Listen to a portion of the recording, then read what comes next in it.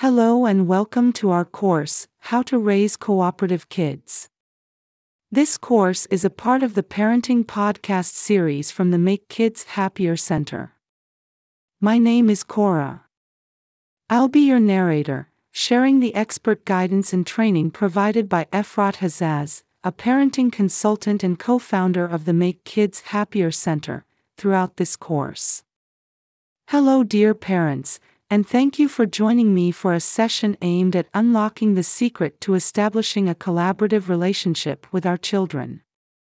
In today's course, I'll illustrate how to foster cooperation from your children, thus reducing resistance or reluctance towards performing basic chores around the house.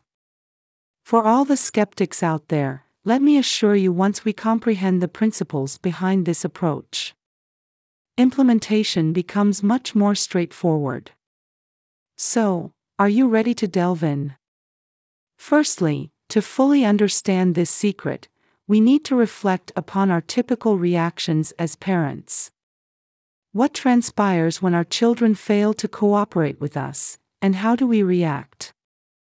Secondly, we will shift our perspective to the child's world, viewing their reactions and feelings through their eyes. How do our reactions impact them? This understanding will provide you with fresh insights about behaviors that need modification. I'll then reveal the secret strategy that this entire lesson is based on. Indeed, the success of this approach hinges on us, the parents. I'll clarify how it operates, and trust me, it feels just like magic.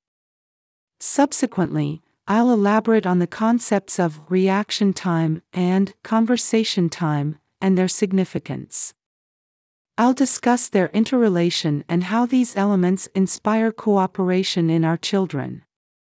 As we proceed to the section on crafting the correct response, we will dive into practical aspects, where I'll explain what exactly constitutes a proper response, when, and how it should be deployed. Lastly, I will share real-life examples to help you comprehend how this system functions in practice. So, let's get started.